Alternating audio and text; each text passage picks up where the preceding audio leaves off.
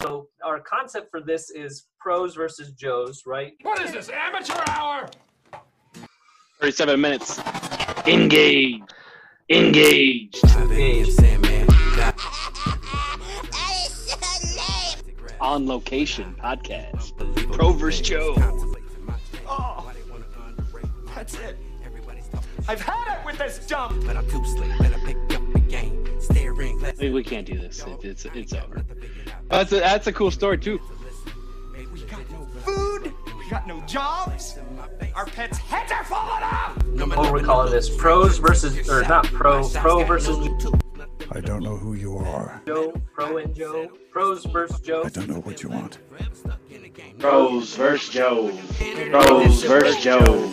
Regardless of get mine. Another long day, never say don't try. Ain't about pay, my face don't lie. Shut up, you're so annoying.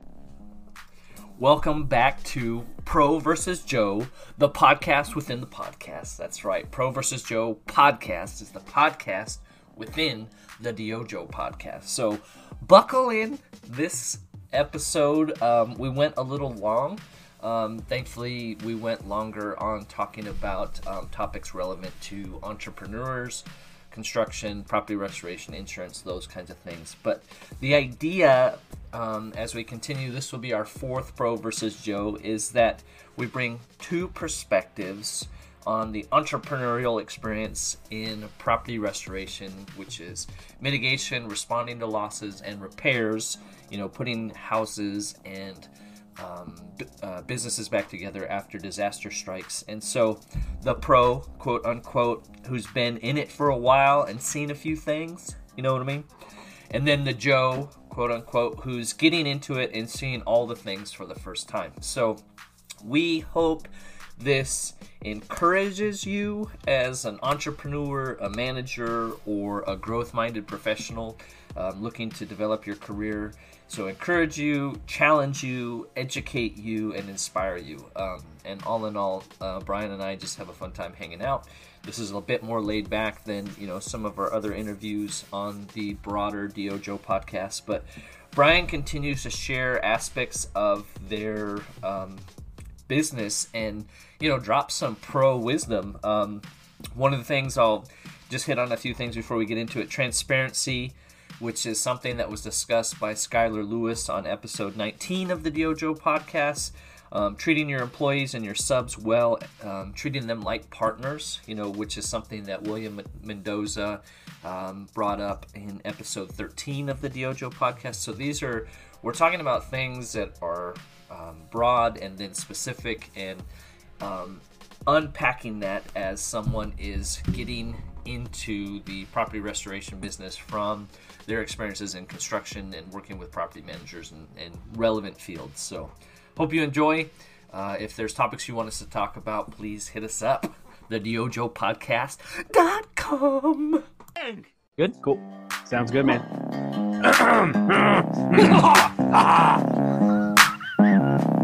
All right, Brian. John. Do you like that? I was messing around with the intro where you go, what is it? Pro versus Joe, engage. Engaged. You know where that's from? What movie? Seth Rogen's in it. Seth Rogen wrote it. No. It's from Superbad. Oh, really?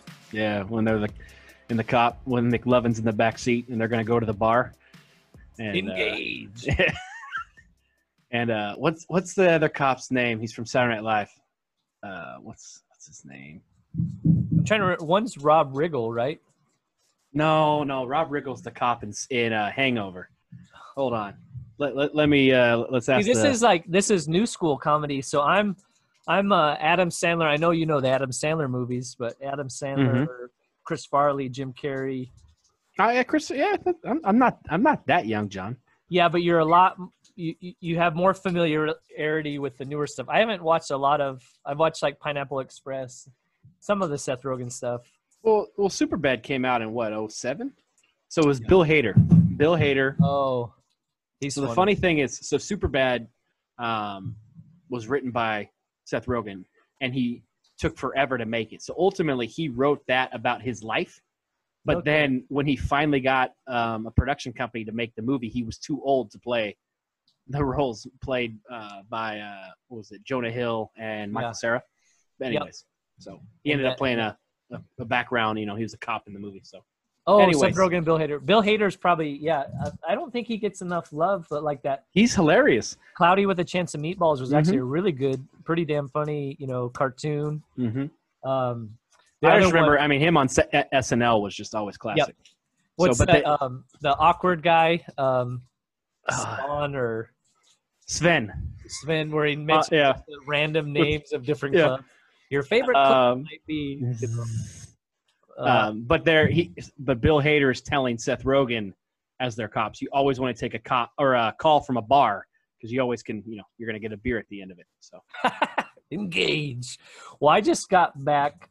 Speaking of the younger generation, I took my 12-year-old to Winco because we're rollers, Ballin'. Okay, and would you like to add a $1 donation to help hungry kids around the world? Oh, no, that's okay. Sorry? I'm good. I'm sorry, you don't want to give the $1 to hungry kids? Not today, thank you. Ballin'.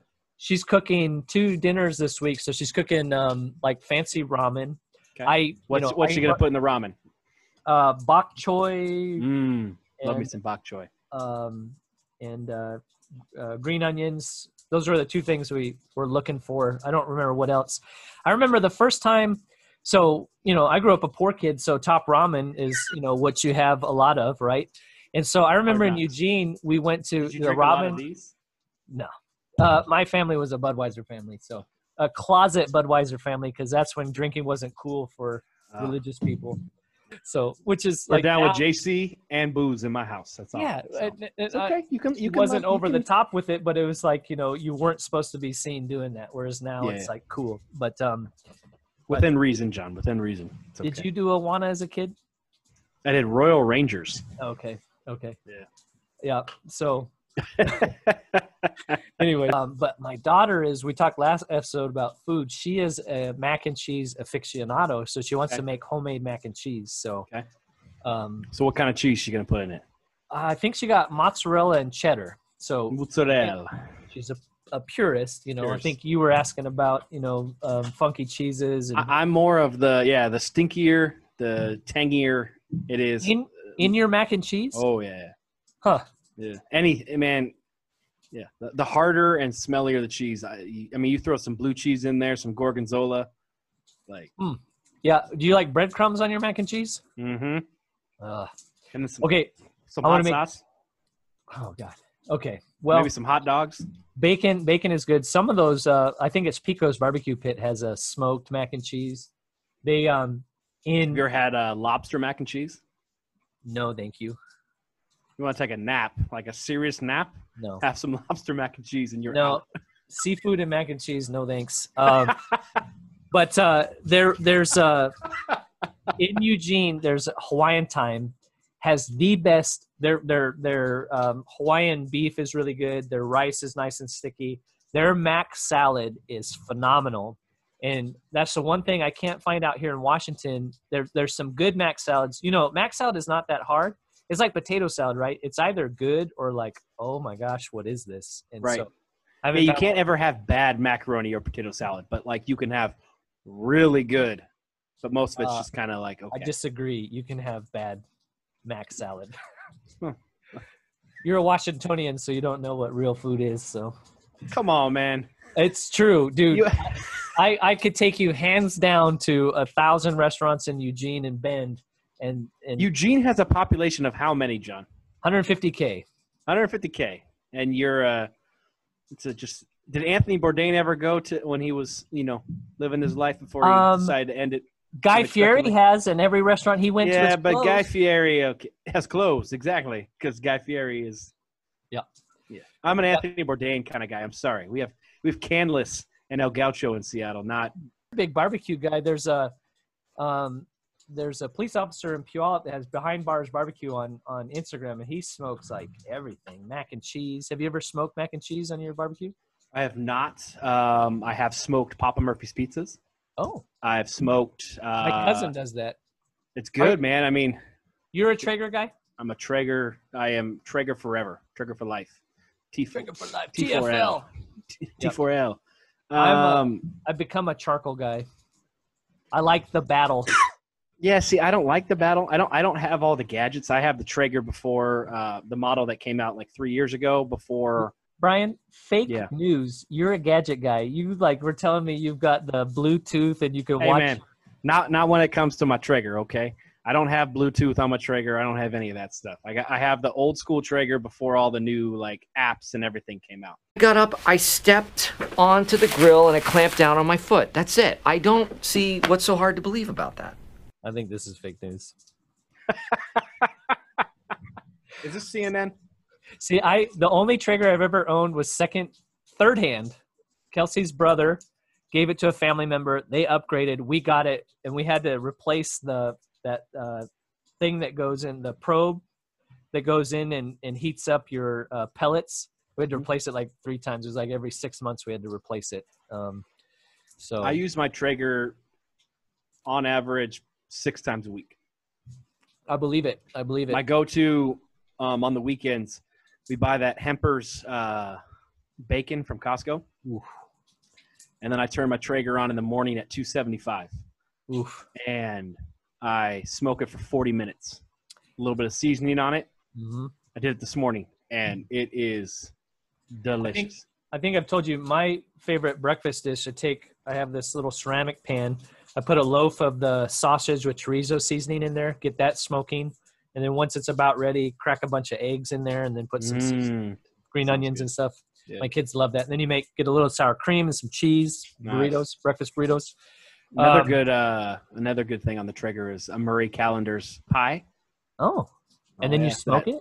Oh, yeah. What's your favorite pie? The boysenberry. Okay. It's got the mix of like 3 or 4 of those berries in it. Yeah. But my favorite it's just pie I don't know what it is. It's just something, even with the Papa Murphy's, it just a little bit of smoke compared to just in the oven. It's good. My favorite pie is strawberry rhubarb. I'm not a big pie guy, but I like strawberry. I am a big pie. I don't like cake, but I love pie. Cobbler, any of that kind of stuff. We did some work for a family member of a family member in Albany, old barn house. She kept the lard from they weren't allowed to stock it anymore, but she made all her pies. I think that's basically the idea of Crisco, right? But her pie crust was so flaky. Oh man. Whew. So yeah, I'm hungry now. What you smoking? Let's see. This is a Partegas. I don't know what it's I can't see what brand it is. It's got a gold wrapper with a black outline. It's actually nice and smooth. Yeah. How about yourself? So I know on the last one we talked about, you asked me if I ever smoked a diesel, and I actually found a diesel in my humidor. So okay, pretty good. I don't know what kind of diesel it is. It only had a little tiny label on it, but look at that. Even ash. one of those sampler. Oh yeah, that's pro tip right there. See? Yeah. You want the white ash. If you got black ash, that means you're smoking too quickly. Too many puffs. I didn't know that. Level 6. That's right. Heard it here, folks. Look, if I rotate it, it's all even. Look at that. Sorry, podcast listeners. You got to be on YouTube. Upgrade. Subscribe. What are the YouTubers? Subscribe, like. Yeah, we need to get friends. We got to get 100 on there. Yeah. Because John's got to get his URL. The URL would be nice. I'm sure by the time I get 100, they'll have changed the rules. So they'll just keep raising the bar for you. Yeah, they're like, oh, not this guy. Come on, Google. They're like, we're trying to weed out the mediocrity. Fake news restoration. So, okay, so I know you're a big Jordan guy. Huge Jordan. For guy. those that are new, Brian has the sweetest golf shoes ever, the Air Jordans. Those are some, and they're starting to open. So I like Meadow. I think it's Meadow Park there in Tacoma. I tried to book a reservation, and they're like booked out. And then so I'm going like past 14 days, and you can't book. So yeah, you get a tee time. Let me know. I played last Wednesday for the first time, but I you did have to get an book email. online? Yeah, well, no, I booked that one online. It was one of the Oki courses, and I got an email because I have an Oki card, and they are just now starting next week accepting foursomes on the course. Oh, because previously you were only allowed to go out with 2. If you need a spot, let me know. I'd love to get out and let's do it. Hit some balls in the bushes. Smoke some cigars and walk around in the deep grass like we like to do. There you go. So, any takeaways? So, I think last time we talked about, I think we're on episodes 3 and 4 of Last Dance. We're a little behind, so we won't spend too much time on it. But I love. So, I was never a great athlete, and I Really? No.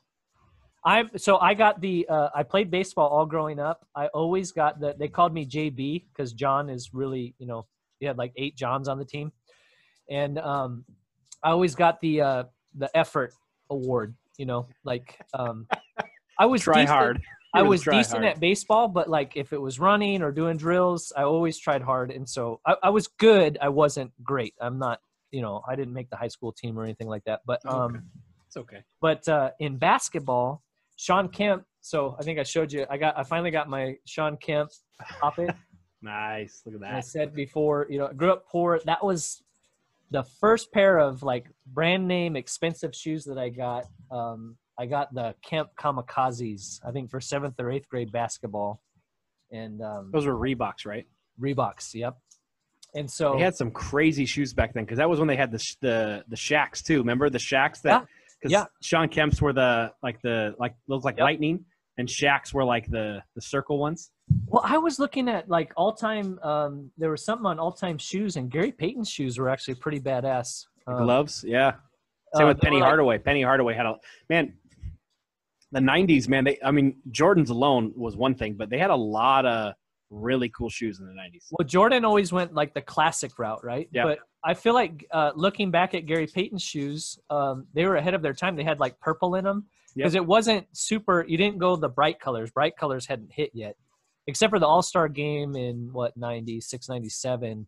It was when Shrimp, Payton, and Kemp went. It was It was in Arizona, so it was the pink and the teal and everything like that. But but Rodman's breaking down the science of rebounding yeah. was just, you look at him, you kind of pass him off as like that guy's a loon, but he was a phenomenal basketball player. Obviously a complex person, but just him just sitting there watching people. Hey, Jordan, can you shoot? And just dissecting how. Yeah. And like most smart people, right? It's not like most people that are good, and that's the same thing you find with Jordan. They're not great coaches because they don't really process what makes them good, right? They know I work my ass off, and I do it. And they're not always the best. Sometimes it's like those who can't coach, but it's not always the case. Like the ones that are really good at what they do aren't always the best at explaining it. So, but anyways, I thought it was interesting. you froze on me. Hang on a sec.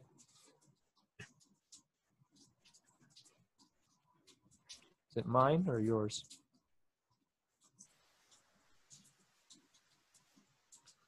This is great footage right here. I don't know if you I can got hear you. me, You but moving. I had you froze like this, I got you. like you were praying.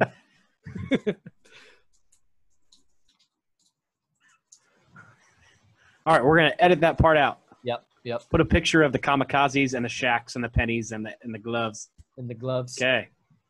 So I think great point, John. That's a great point about the last thing I said was Rodman dissecting with the rebounds. rebounding, being and relating it to our industry, being a doctor of disaster, right? Like, Yep. Thinking through like what you're doing, and we talked about last episode. It's not that complex, right? Just do it right, figure out how to do it efficiently, and then add that flair of excellence to it, right? Like, that's the Jordan tongue, the shoes, and just people that do it well. So Yeah. I missed your point. What was your point? Well, I was gonna like what you're saying. Great players have a hard time coaching, but I think it's really interesting seeing both Phil Jackson and Steve Kerr. Because obviously Steve Kerr is a great coach now of the Warriors, but on that Bulls team, he obviously was not Michael Jordan, Scottie Pippen. Key player, right? He played a role, and he saw how great players conducted themselves, and now he's able. I remember there was that famous clip when Steve Kerr actually got kind of mad about it, but in the finals, I think it was the last year that KD was on there, where they lost to the Raptors. He pulled Kevin Durant aside, and he said, you need to trust your teammates. This is what Phil used to tell Michael. that you need to trust your teammates and give them the ball and give them confidence.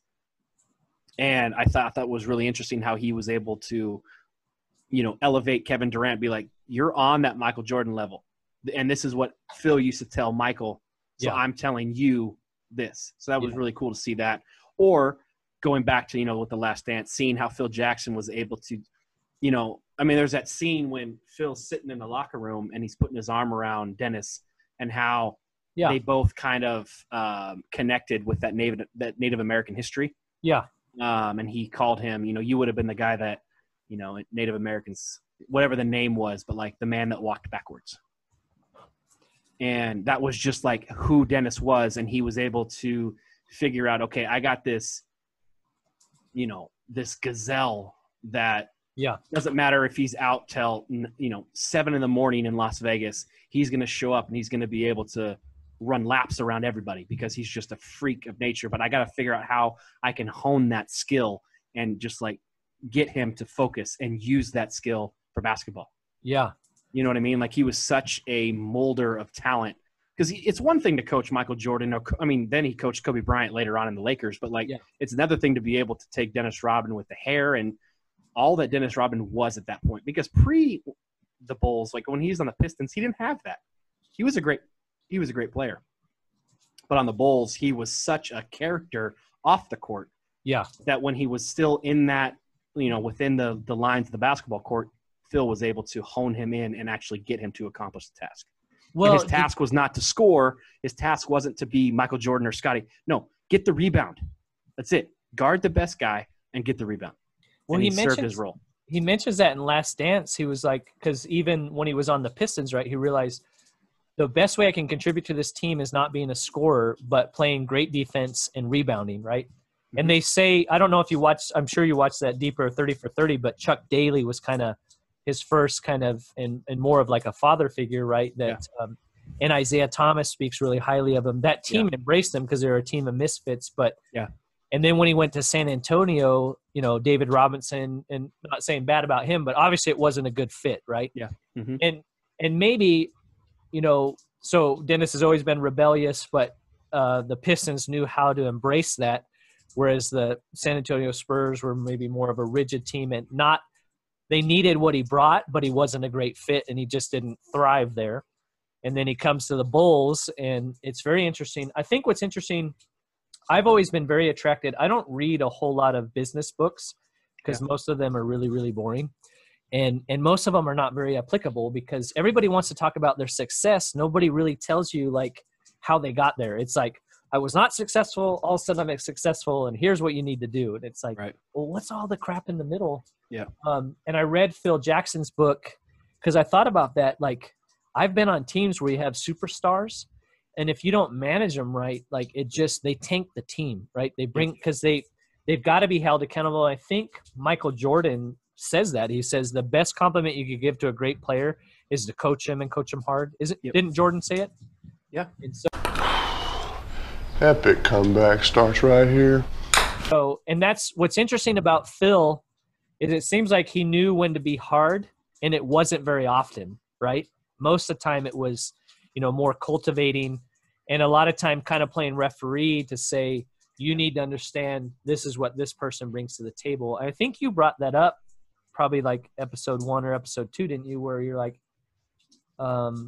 maybe it was one of the other guests, I'm getting mixed up, but talking about how some people might think this person, oh no, I'm sorry. It was Mike on the leadership episode 12. He was talking about some people, that was at Les Schwab. Some people might not recognize this guy may not be a fit in the bays, but he's phenomenal up front with people. And we need that, and so helping people understand, well, he may not do as much in the bays as you do, but you hate being up at the counter. And so this guy complements that. So, yeah. What I found was it was always my thought when I was evaluating members of the crew, if there's value somewhere, we keep working with them, and in that setting, we did everything. They would work on the cars, they would answer the phones, they would run and do sales, they would order products. We taught them to do everything. Yeah. But not everybody is good at everything. And so I always balanced out that, okay, well, where are their strengths? And is that a value? And if somebody didn't have any more value in the store. That was the determining factor. Hey, we're done trying. We're going to try and try and try, but if there's no value there, they aren't bringing anything to the table, then we don't need them. And so that, for our employees and the coworkers, that was a little bit of a harder concept, because they view things as, what is helping me right now. And so if I'm slugging it out working on cars, and you've got, Joe over there that, seems to be disappearing all the time, that's all that person sees, that employee sees. It's like, well, he's not out here working the cars with me, so he must be no value. But what I see as an overall is, no, he's at the front counter making sales. He's really good with customers, or he's the guy in the back room making sure that we have all the materials we need to do the job. So if he wasn't doing that, you wouldn't be able to do your job. And so there's value there. And so it was a constant coaching of, when there was a flare up between two employees, it was usually something like that, where they just think that they have no value anymore. So I had to kind of open their eyes a lot more of, hey, there is value here. Just like you work really hard in the bays, and we appreciate that and we need that. This individual, they're the first one to run to the truck slab to work on the dirtiest and most strenuous jobs when nobody else wants to. So you just kind of constantly balance that, but it's also shifting those employees and putting them in the places where they're going to be successful too. Yeah. So, giving them that opportunity to use their strength daily, instead of forcing them to do something that maybe they're not as good on and they're miserable and you're not getting any good productivity out of them. It's a lose-lose, where if you can shift them into a position and, let them flourish in what they are comfortable and good at, then the rest of it you can try to build up underneath them and teach them in the smaller doses. And now, a word from our sponsors! Woo!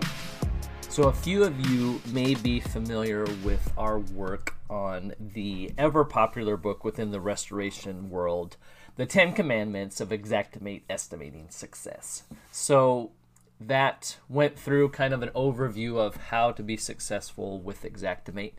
If you are a career-minded professional and you want to explore opportunities to develop yourself and your career and your professional abilities within property restoration, estimating is where a lot of the money's made, so that's where the opportunities are.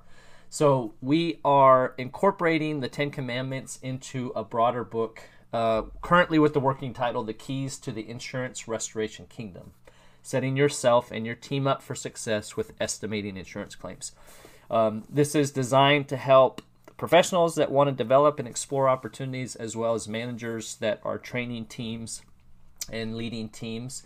And I just wanted to highlight an area. So a growth mindset, right, is being able to learn from everyone. So you may be in a position where you're learning from somebody that you don't particularly like. Growth mindset means I'm committed to learning. I'm going to learn what I can from this person regardless. And so, or, as you get into Xactimate and estimating, you're going to have to deal with rejection. It's actually part of the 3 R's of the beginner's guide to estimating. And so that's the 3 R's are learning from rejection, learning from repetition, and learning from relationships. So you're going to get rejected. Xactimate is tons and tons of repetition, and then learning to develop and learn from your relationships. And some of those may be positive, and some of those may not be so positive, but you can learn from everybody. Growth mindset. So learn from rejection, learn from repetition, learn from relationships. Please keep your eyes and ears open for upcoming news about the keys to the Insurance Restoration Kingdom. If you catch me before we publish, if you have a better title, love to hear it. So thank you for listening to the Diojo podcast, and keep your eyes and ears open for resources coming from the Diojo. Right. I thought that was really interesting, and then and I think to that point, it's interesting how Phil Jackson let Michael Jordan, like in the last episode, they talk about when him and Steve Kerr got in a fight. Yeah. He kicked Michael Jordan out of practice. Yeah. There aren't a lot of coaches that would kick Michael Jordan out of practice. Yeah. And Michael Jordan went into the locker room and he talks about how he came, he was sitting there And Phil Jackson came in, and Michael's like, I know. I'm sorry. I blew it. I don't know what I did. Like, why did I do that? Yeah. The fact that he had the balls to kick literally the greatest basketball player of all time out of practice. Yeah. You know. Well, and two, you know, Scottie Pippen's big faux pas. I don't remember what episode that was, where he's like, "I'm not going in" because he felt disrespected. Phil literally says, "Well, f him," you know. F it, we don't need him. Yeah. And Kukoc hit the shot, and they won. And well, but that too, knowing at the time, you know, what the right thing to do is, and well, I mean, you know, Pete Carroll gets crapped on all the time for not handing it off to beast mode, you know, in the Super Bowl against the Patriots, but it was also a calculated decision. He's like, they knew we would run and they would have stuffed it. And I kind of think the guy that receiver should have fought for that ball. And obviously Russ could have placed it better, you know? So there's all those little micro things that go into it. So, well, I think with that play, granted, I still remember, I don't know if I'll ever get over that anger of that, but it does make sense. What he says is like, if we have an incomplete, you're not going to throw an interception. I mean, truly 100 times, if you run that play 100 times, right, it's not going to get picked off 99 more times. So the fact of the matter is what Pete Carroll said is we're going to try to surprise him. I think we're going to Marshawn, because the previous play, Marshawn busted off that long run after Kearse had that huge catch down the sideline, right? Yeah. They're like, if we throw a pass, if it's either going to get caught or it's going to get knocked down. It's going to the time's going to stop, and we're going to run the ball again. But if we run the ball, then we're going to get rushed, and it's going to, you know, it's going the clock's going to be running, and then it's going to be kind of chaotic. So you can see, but sometimes shit happens. Like, it is what it is. Granted, I have heard, you know, there is rumblings that, Belichick was filming their practice session because they had never run that play on the goal line before. And so Malcolm Butler just happened to jump that route, whereas it's a little fishy because – well, and then you can say, you know, Bill Belichick has the hindsight of being able to say, well, we knew it, and whether he did or not. Or the other thing, it's interesting to me talking about people's skills and whatnot. We keep bringing up a lot of really bad wounds for Seattle sports fans. Last time it was about the Sonics. Yeah. This time's 2014. Well, Life is pain, right? But, you know, the last great running back we had at Seattle was Sean Alexander, right? And the complete opposite of beast mode, right? Beast mode like looks for that. It's so crazy. You watch Marshawn run. He has that really weird gait. Yep. He's not super fast. He's not a burst guy. You know, you make him a hole. He just needs a small hole. He creates contact, and then it takes 3 or 4 guys to bring him down, right? And obviously Beast Quake against the Saints is phenomenal. But he has not been traditionally a goal line back, right? I mean, his success rate at the goal line, not terrible, but not like whereas Sean Alexander he would go out of bounds before he took contact, right? He wanted longevity. That was part of – but 20 yards in, that guy was money. You know, he just for some reason – and he also had Max Strong, right? You know. And a pretty good offensive line too. Yeah, Walter Jones. And Hutchinson, Steve Hutchinson. That left side was great. Well, that's letting that sour deal, right, with the Vikings. But, but yeah, that I you know, it's interesting to me. I think I was starting to talk about, like, I've always enjoyed reading coaches because one of my favorite ones is Jimmy Johnson. He talks about the Pygmalion effect, but, you know, like coaching people to be their best. You know. If they cross the line of scrimmage, I'm going to take every last one of you out. You make sure that they remember forever the night they played the Titans.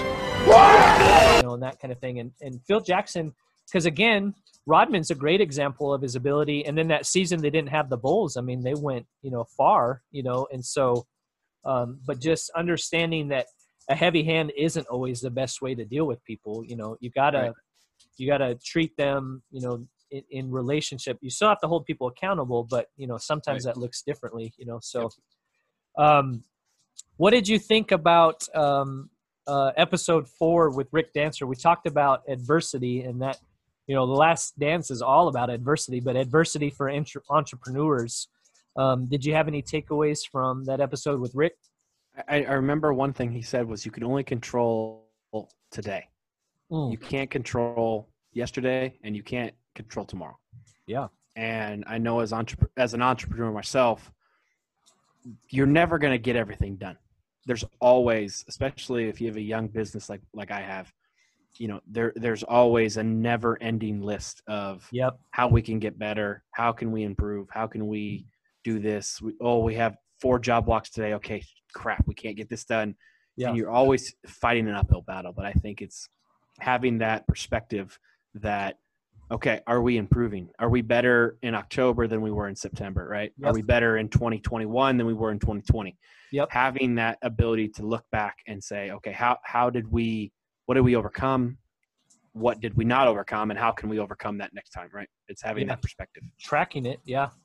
Well, and that was John Wooden. I think I've talked to you a little bit about, I have a chart, for training and whatnot that I think about, and it's kind of based off of John Wooden's concept of the pyramid of success. Have you ever heard of that? Mm-hmm.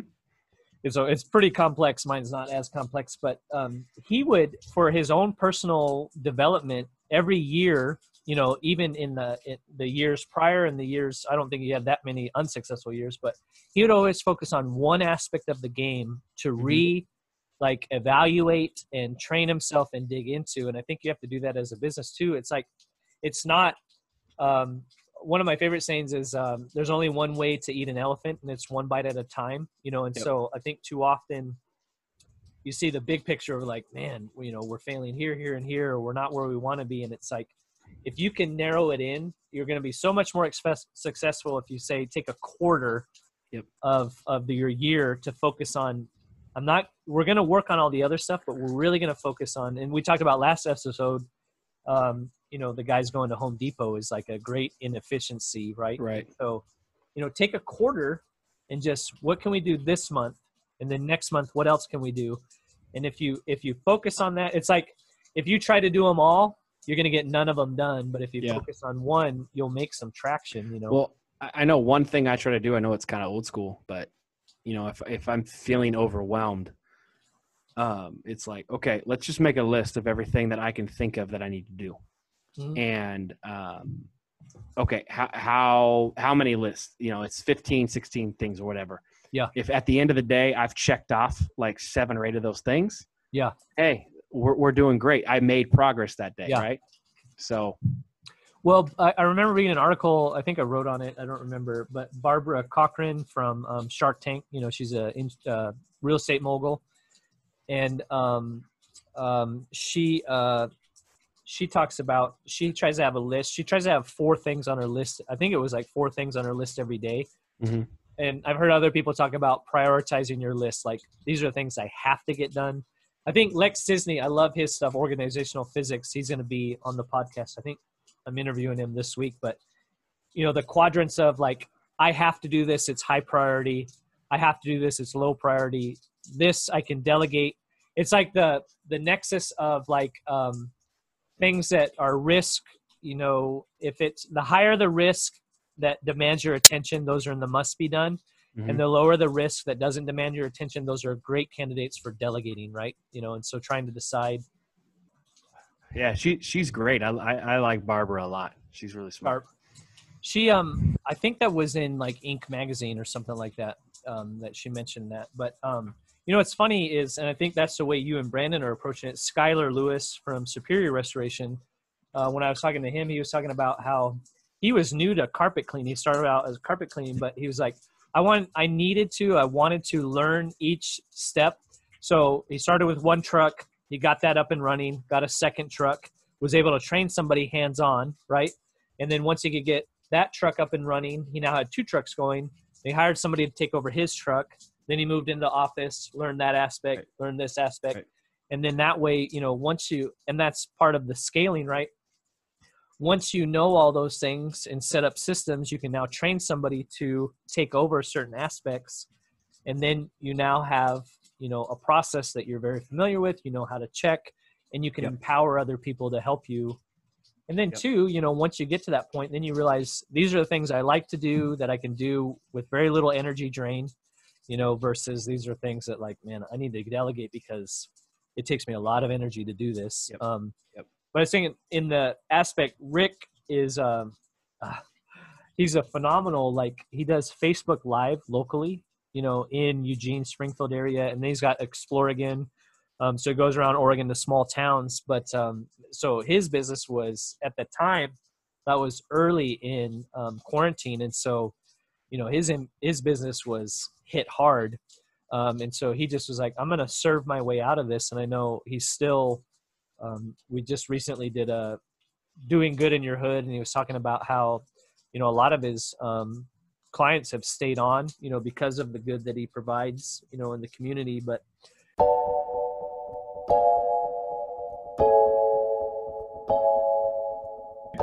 it's really easy to change language. When this first came out, everybody was talking about social distancing, and I'm like, what the hell? I'm not going to socially distance from anyone.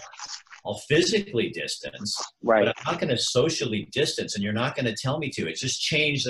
And now all these people on Facebook are starting to talk about, what Rick was saying, this physically distancing thing. They are using different language. So I think we, by local, we mean local people. Our community. Maybe it's a community thing. So that's what I say more often is people in our community with programs. And it's just a learning thing for me, because I was doing all the local thing too. And it's a learning thing. It's a lot.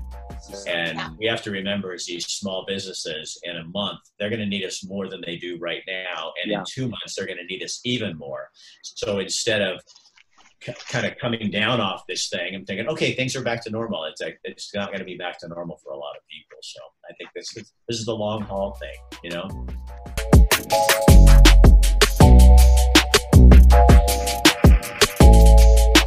It's interesting. Have you looked up on Instagram Water Damage Daily? They're like memes relevant to the industry. No. I interviewed him episode 11, I think. Really funny stuff. You should check it out.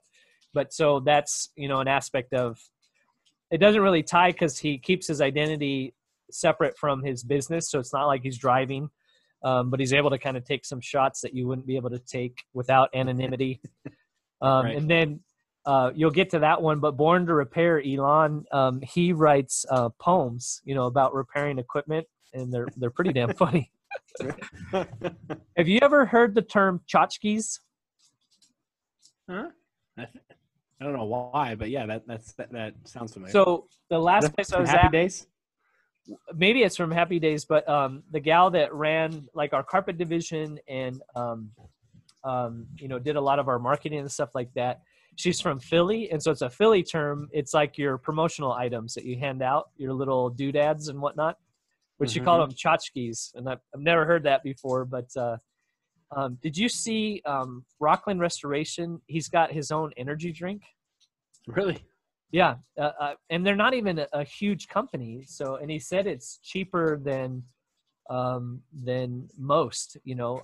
Cheaper than you might think. And then he hands it out to plumbers and stuff like that. And I know, at least our crews, especially if we're working a late night, bring energy drinks and pizza, right? And I mean, it doesn't solve things, but it's nice. So how cool would it be to have the All-American energy drink, and be like, hand that out? Well, I just looked up tchotchkes on Urban Dictionary. Do you know what the definition of a tchotchke is? Uh-oh. It's a Yiddish word for trinkets and collectibles, a.k.a. dust collectors that you would find in an old lady's house. Oh, yeah. Mrs. Silverman had lots of tchotchkes sitting on her mantle. Many of them collected from garbage sales or garage sales and yard sales over the years. So, yeah, she was like, we need to restock our tchotchkes. And I was like, or what? Is that a carpet cleaning? Yeah. So, but you guys are good. Like we talked about in episode 1, your Nazi eagles, on your truck, which I never thought prior. Shall live in infamy. But now I can't unsee it. But the new logo that you're getting ready to, I'm privy to some information that the public. Yeah.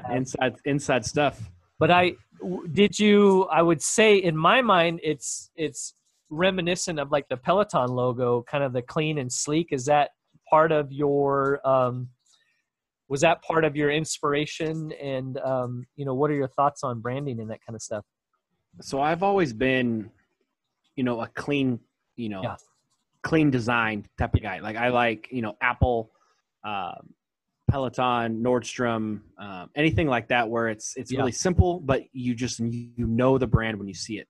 And I think especially in the restoration game that we're trying to, really explode in, we're going into people's homes that are in the midst of chaos, right? Yeah. Whether it's a fire or a flood, we want to then leave clean. So we want everything to just be as it was when it was originally installed. So I think that's kind of the idea, is that we show up, our guys are clean, our trucks are clean, the job sites are clean. Yes. It's just so just having kind of that feeling of high-end contractor. And you don't have to charge high-end prices, but you ultimately, when you walk into someone's home, you give off the right vibe, right? You know what I mean? Yep. Dear God, it's beautiful. So that was kind of the idea. That's one of my keys, like, to client relations, is like the cleanliness and communication, right? It's so crazy.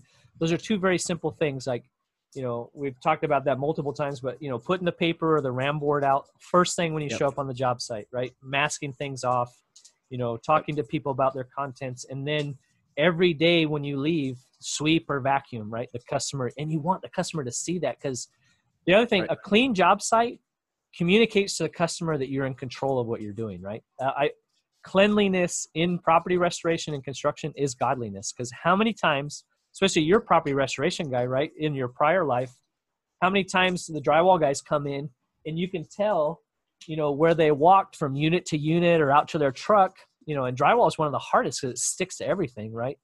But especially in that's not as much in the residential game, but if you're in the commercial side, if you're in an office building, coming out of an elevator, going through carpet, anything like that. I mean, that's really where you have to have that clear communication with your subcontractors, that you as a sub, like, your drywaller that you send there, drywall sub, doesn't really care about the GC.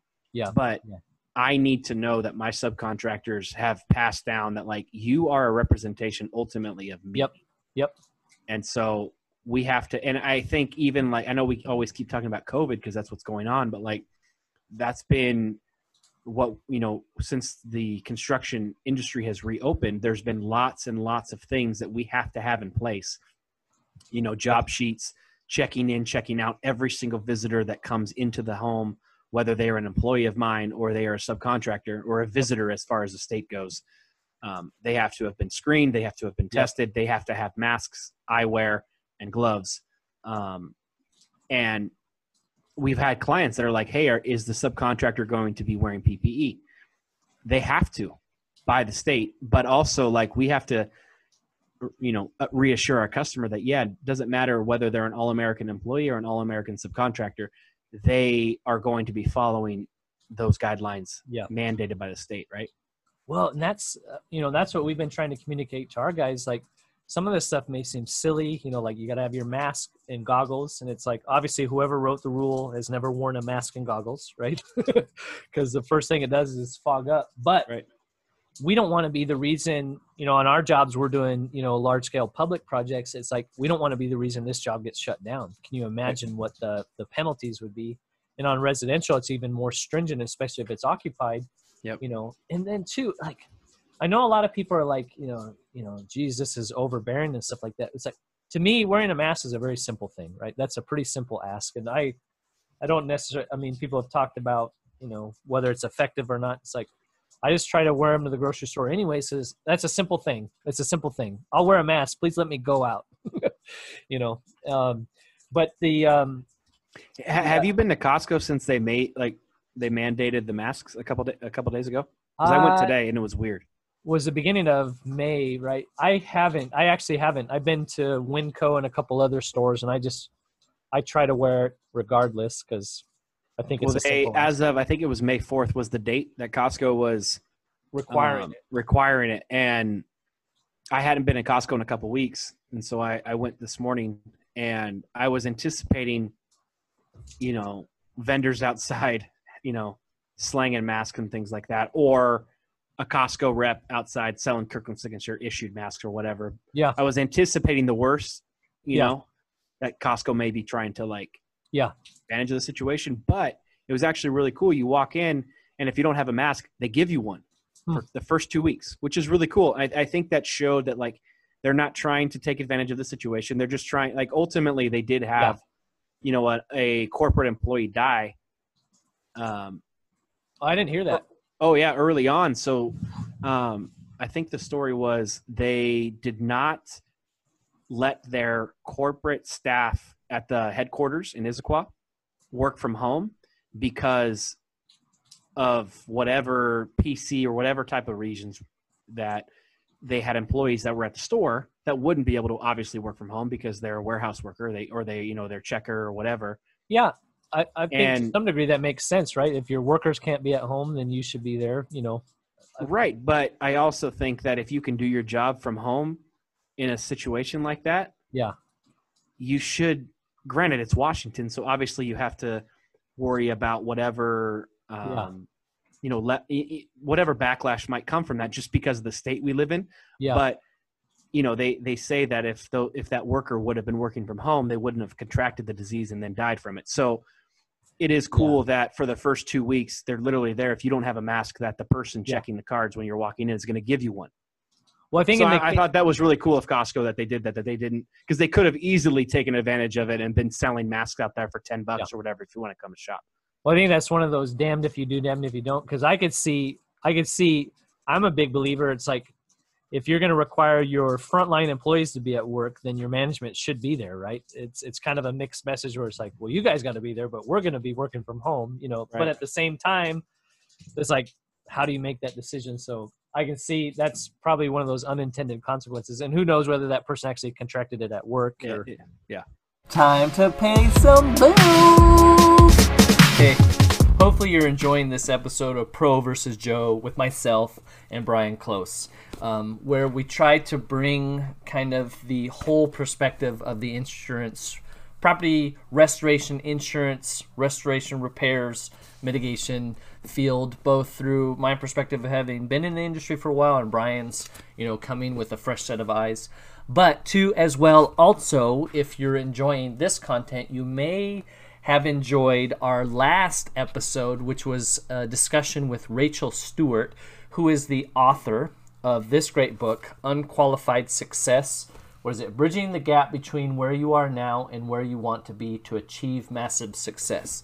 And we talk about her progress from coming back into the working world and now as the executive vice president of Titan Restoration. Honestly, this is probably one of the best books I've read in a long time on very practical applications of personal and professional development. And what she talks about in Unqualified Success starts with this quote: "The only qualification for getting better is being willing to suck when you start. Being willing to admit, I don't have it all figured out, but having the confidence," and we talk about that in episode 15, No Risk, No Reward, with Denis as well, about, what is it about leaders, people that are willing to say, I believe in myself, I'm going to try, I will figure it out, I'm not there, but, I can bring the right people around me and I can educate myself and I can get there. And this is definitely the book for, I've read it, my wife has read it, and both of us got a lot out of it. So please listen to the Diojo podcast with Rachel Stewart, and if you haven't already, take a peek at this book. I saw a meme, it was like, Costco says, do not shop here unless you're wearing a mask, and then like people are like, well, I'm not going to shop at Costco if I have to wear a mask, and then Costco's like, yeah, exactly. Ooh, you told me. No, they're clearly going to suffer, right? So, yeah. But yeah, we talked a little bit about, the keys to good marketing. We were talking a little bit offline about like people spending money on stuff that isn't justified by revenue. I don't want to, it's like we got a big following, right? But I was talking to somebody in a Facebook group, and we do have a big following, John. It's growing every day, daily. Tens of every little bit counts, man. We got to get that. We're nearing that YouTube, threshold. That URL is coming. The URL is coming. A 5-star rated podcast, so hey, man, all of our ratings are 5-star. That's right. Because we don't accept 4 stars or less. We're like Alabama football. Like you got to be a 5-star if you want to come here. 5-star only, but by any means necessary. Well, somebody was asking about purchasing this expensive piece of equipment. Yep. And I had kind of said, well, do you have the revenue to justify currently? Do you currently have the revenue to justify purchasing this equipment? And their response was, well, if I get the equipment, then I will. And it's like, man, you know, that's not the way cash flow works, right? You know, it's not Field like, of Dreams type of mindset, right? Build it and they will come.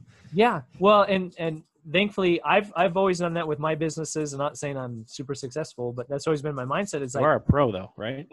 yeah, by some accounts. But you know, like, it's like buy what you need to get the job done. And then if you consistently get the work, there's not very many, there's always ways to do it without the $18,000 piece of equipment. I can't say always, never say always, and never say never. So I just said never and always in the same sentence. But can you think of, have you been tempted in business to purchase this thing or that thing and thinking that it was going to be the thing that made your business? You know what? The reason that we're not succeeding as a business is because we haven't bought this. I think for us in construction, you're always tempted to have the big shop, have the big fleet, have lots of things, right? Yeah. And I think we've realized that, okay, lots of things results in lots of overhead. Yep. And overhead is not a good thing, especially unnecessary overhead, right? Correct. You have to have overhead, but unnecessary overhead where you're inflated is not good when you are, especially in a state like we are right now, where luckily, like I said, we've pivoted into this market that while, you know, we did face the shutdown and whatever, you know, challenges that, you know, brought, but we aren't a full-on only tenant improvement contractor where we had however many clients lined up and then boom, COVID hits and crap, we don't have any work to do. Yeah. But if you limit your overhead to only the necessities, and not that because you also can't just run 100% lean and just be cheap with everything, right? Like that gets back to the branding. Like you still have to have, you know, you can't show up to a job site with broken tools and, you know, just you guys have to look professional. But I think it's finding that balance of what do you need, and then how can you portray yourself as a successful contractor without having every single contractor driving a big 3,500 or a huge Sprinter van or whatever it may be. You know, like those things are purposeful, but you don't need to have 15 of them. Well, I can remember, you know, I worked for a fairly big franchise, and one of the vans in our fleet, we were kind of the bastard division, but we had this old Ford Econoline that still had the stick shift, and it was only a 4-speed. Steering's a little loose! But we took it on ourselves. I had that van for a little while, and I was like, okay, if this is going to be my van, it's going to be the cleanest van in the fleet. You know what I mean? And so it's like, and there's some of those old guys that are the best craftsmen. You know, they got the wood handled, you know, drywall trowels and stuff like that are in better shape than any of the crap that people, you know, you talked about the Home Depot guys, you know, the guy that's got 18, you know, 12-inch blades in his truck, you know, whereas the one guy, he's like, I got one, I've got my 18, my 12, and my 9, you know, and those old tools are like killer, you know, because they take care of them. So you don't have to have the best and the flashiest. You just have to take care of what you got, you know. Right. And I think that's one big thing we've been trying to hammer home with our guys is it's like, while we're trying to reduce overhead, and like we talked about last time, like setting up supply, you know, piles or whatever at our shop. Yeah. Okay, guys, you have carte blanche. Whatever tool you need to do or you need to buy to make your life easier for you to, you know, accomplish the task that you are given, buy that tool. So you know what? Take care of that tool. I'd rather have you buy one really nice thing than 17 crappy things that you're just going to throw in the back of the van because you don't want to take 10 minutes to clean up your van and make sure you know where all your tools are. Well, like, there's that. That's been one thing we've learned moving. Like right now we're in the process of moving our shop and going through all the vans and cleaning everything out and itemizing everything. We're like, why do we have 75 of this? Yeah. Why didn't we just, and they're all like the, you know, how at Home Depot, they have like the best, better, good. Why did we buy 75 of the good? Why didn't we just buy one best and take care of it? Yeah. and take care of it? Yep. And make sure every single truck has every tool they need, but not 3 of the tools, just one of them, and take care of your stuff. And when it breaks, buy the good one again. Right. Well, you don't want to be cheap, but you also want to be smart. I've done it both ways. One of the best carpenters I've worked with in property restoration in Portland, he swore by Ryobi tools. And, I wouldn't, I would say those are like, if you're a tinkerer, right? They've obviously elevated their game. But then I've also had a carpenter that, claimed he was the best carpenter ever, but he didn't have his own chop saw. And I was like, how have you been a carpenter for 30 years and you don't have a chop saw? Like, that was one of the first tools I bought when I was, a weekend warrior, And so I've always made it when I did stuff on the side and when I was building my construction business, I can remember the first drill I bought was a 14 volt. They were like, what is that? DeWalt, but I saved up. I made it a goal. Like, every time I did a job, I would either buy or save up for, the next tool and stuff like that. Right. And then I still have my chop saw that I bought on eBay probably back in like 2003, and it works fine. It's not dual bevel, it's single bevel, and it's not the, I don't remember the rotating arm or whatnot, but I've put trim in a lot of houses, with but it accomplished the tasks that you were out there to do, right? That's the biggest and I thing. Take care of it. I blow it off, I wipe it down, I oil it, and so, and then two, the best worm drive saw is probably that Skill Saw, brand. And my father-in-law introduced me to that, and it wasn't that much more expensive than some of the flashier ones, but that thing's outlasted almost every friend I've had that's bought a Skill Saw. So it's not always, I think you got to know your carpenters too, because if a guy's not going to take care of it, then I'm going to buy you the rinky dink, chop saw at Harbor Freight. And I know you're going to break one every 6 months, Yep. But, hey, if you're going to take care of it, then I'm going to buy you tell me which one you want. And we've done that before too with guys. Is like, if you really want the nice one, show me you can take care of this shitty one. Yep. And then we'll buy you the nice one, Yep. And then I think you talked about those rigid boxes, those can be spendy, but if it's going to improve efficiency and guys are going to take care of it, then we'll buy one and every truck will have one, But you know what though? Like, realistically, it may cost us $300 or $400 a truck to fit them with those rigid toolboxes. But it gets back to, if you can clean up your job site really quickly because you have 3 or 4 toolboxes that all snap together and you know where everything is supposed to go. Yeah. And then you're putting all your stuff back and it all snaps together and boom, it just easily sits in your truck. You strap it down, you're out the door. And when you come back to the job site, stuff's not falling around in your van or your truck. You can unstrap it, boom, you wheel it right back into the job site again and you're ready to start. Yep. That's smart money spending, right? Yep. That's like, okay, I'm going to invest in my employee. I'm going to give him something to accomplish the task where we're also not having to leave tools behind. Because that's an easy way to either lose or get stolen. Yep.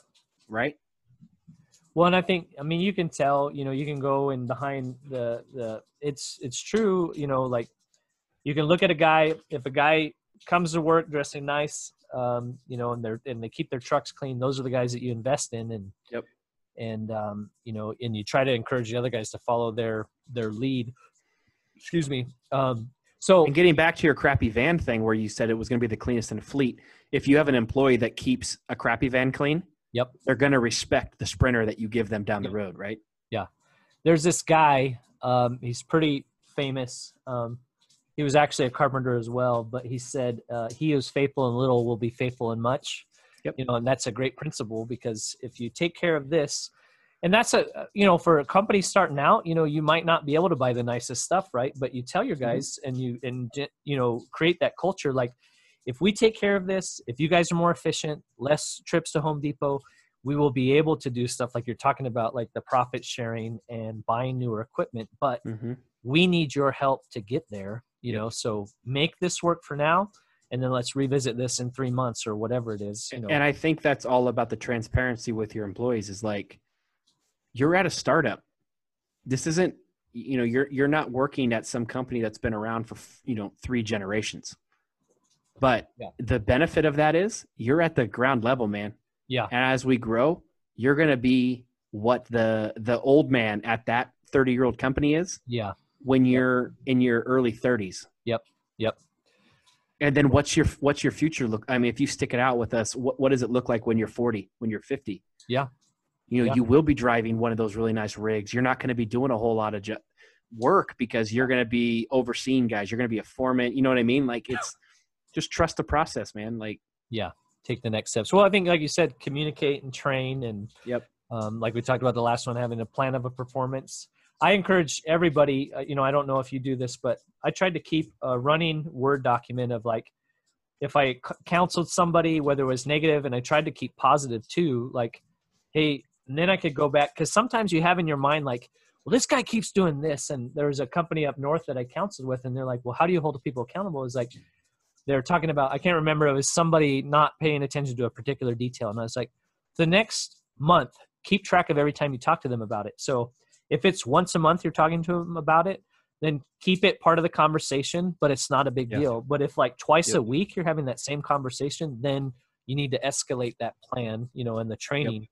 But you can't just say like, well, this guy always does this. If you're saying always or you never, then you don't actually have any data to back up what you're telling your people, right? You need to say, hey man, last week I talked to you on Thursday and on Tuesday, and it turns out actually for the last 6 weeks I've been talking to you about it. So we need to fix this, Well, I think to that point, what's interesting, if you circle back to where we were talking about The Last Dance with Phil Jackson, one of those episodes, it talked about the 2 years that Michael retired. The first year, they had the foundation in place. They had the work ethic that Michael Jordan had, and the team was successful. Like, granted, they lost to the Knicks in the playoffs. They didn't make it to the finals, but ultimately they still were successful. But then the second year, it wasn't. Yeah. They were, floundering until Michael Jordan came back. Yeah. And I know that Michael had mentioned that it was really interesting, speaking of Steve Kerr and other guys that had gotten drafted to the Bulls out of college in 94 that weren't a part of those first 3 years that won they didn't win the NBA finals, but they're like, man, I'm on the Bulls. We're good. We're this, that. And he's like, you weren't on that team. Yeah. You didn't go through those battles. I did. Scotty did. So now you have to work. So I think that's really critical when you're running a business where if you have good management, but if you have crappy guys, it doesn't matter. But if you have crappy management and good guys, it doesn't matter. You have to have both to be successful. One, elevating, obviously Michael Jordan is the type of guy that had one way, one speed, right? And Phil Jackson more so had I don't know, but Michael Jackson recognized even in Dennis Rodman, right? That, hey, this guy has value, even though he doesn't quite approach it the same way I do. But Dennis Rodman came in and worked his ass off, right? So they saw that in practice. He's a different animal. But he did the things that mattered to Michael Jordan. He filled a void that was there. Yep. And so what another conversation we had, on Facebook, somebody had a truck, and right now it's super common. People all seem to be on the same boat. It's like some kind of fire graphic, some kind of water graphic, and then just like everything and anything on the truck. And it's the same wording on the side, on the back, and on the other side. There's a vendor, we don't want to name names, but a vendor, well, I'll name names. Like here locally, there's a Premier Water Restoration. They went black, right? And I remember I was at Alliance of Independent Restorers, had a meeting here in Washington, and they purposely went that route, it's, because you got the bright green, the bright yellow, everybody's bright this, and it's very sleek. Your guys' truck, we keep bringing that up, but black with the nice red eagle. It says All American. It just looks slick and clean. I know the rebrand, you're going that route, but I just think I heard early on, it's like if everybody else is doing it, don't, right? And I think to you, there's a fine line between that clean versus getting your message across, and you got to think about like someone's sitting behind you. What do you want it to convey? But the other part of that, so many companies like to put the sign in the yard, hey, we're doing a fire damage here. And to me, it's just broadcasting. The biggest compliment is if people are like, well, I never knew they were there. You kind of snuck up on me there. I am very, very sneaky, sir. You know what I mean? Like, it's so clean. the guys are in and out, that kind of thing. And the discrete services, I think long term that plays better than, hey, we're here and we're doing this job, that kind of stuff. Homeowners don't want that. Like, I wouldn't want that. I don't want advertising like, hey, I'm remodeling my kitchen, because that sends all kinds of messages, Well, I think to that point, getting back to like my inspirations, one of them being Apple. Apple knew that they would never overtake Microsoft, but they did not try to go after the doctor offices, the broad, the huge. I mean, you're never going to overtake those huge networks of hundreds of computers and what you need, a Linux or a Microsoft, operating system for. Apple was, hey, we want this niche industry. Yeah. And if you want a computer where you're not going to be able to go in and tinker with it, you're not going to get 16 different colors and change. No, you get, space gray or whatever, basically you get a light gray or you get a dark gray. And this is what the computer looks like. Here are the two sizes. You can upgrade the hardware or whatever, but like they knew who they were.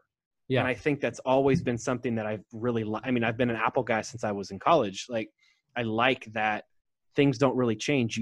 And I know that my iPod, my iPhone, my iPad, whatever it is, they're all gonna work. Yeah. And Microsoft, it's like, well, you have I don't know. It's Yeah, and both have been successful, right? It's not right or wrong. It's just approaching it a certain way. And there's been plenty of companies that have tried to replicate it and failed, and plenty of companies that have been successful. So it's interesting. It's not like it's a right or wrong way to do it, but just think about, like, don't do it because somebody else is doing it. I don't know. You mentioned Seth Rogen. I'm about 3/4 of the way through the Steve Jobs with Michael Fassbender, and Seth Rogen plays Steve Wozniak. Have you seen that one? Mm-hmm.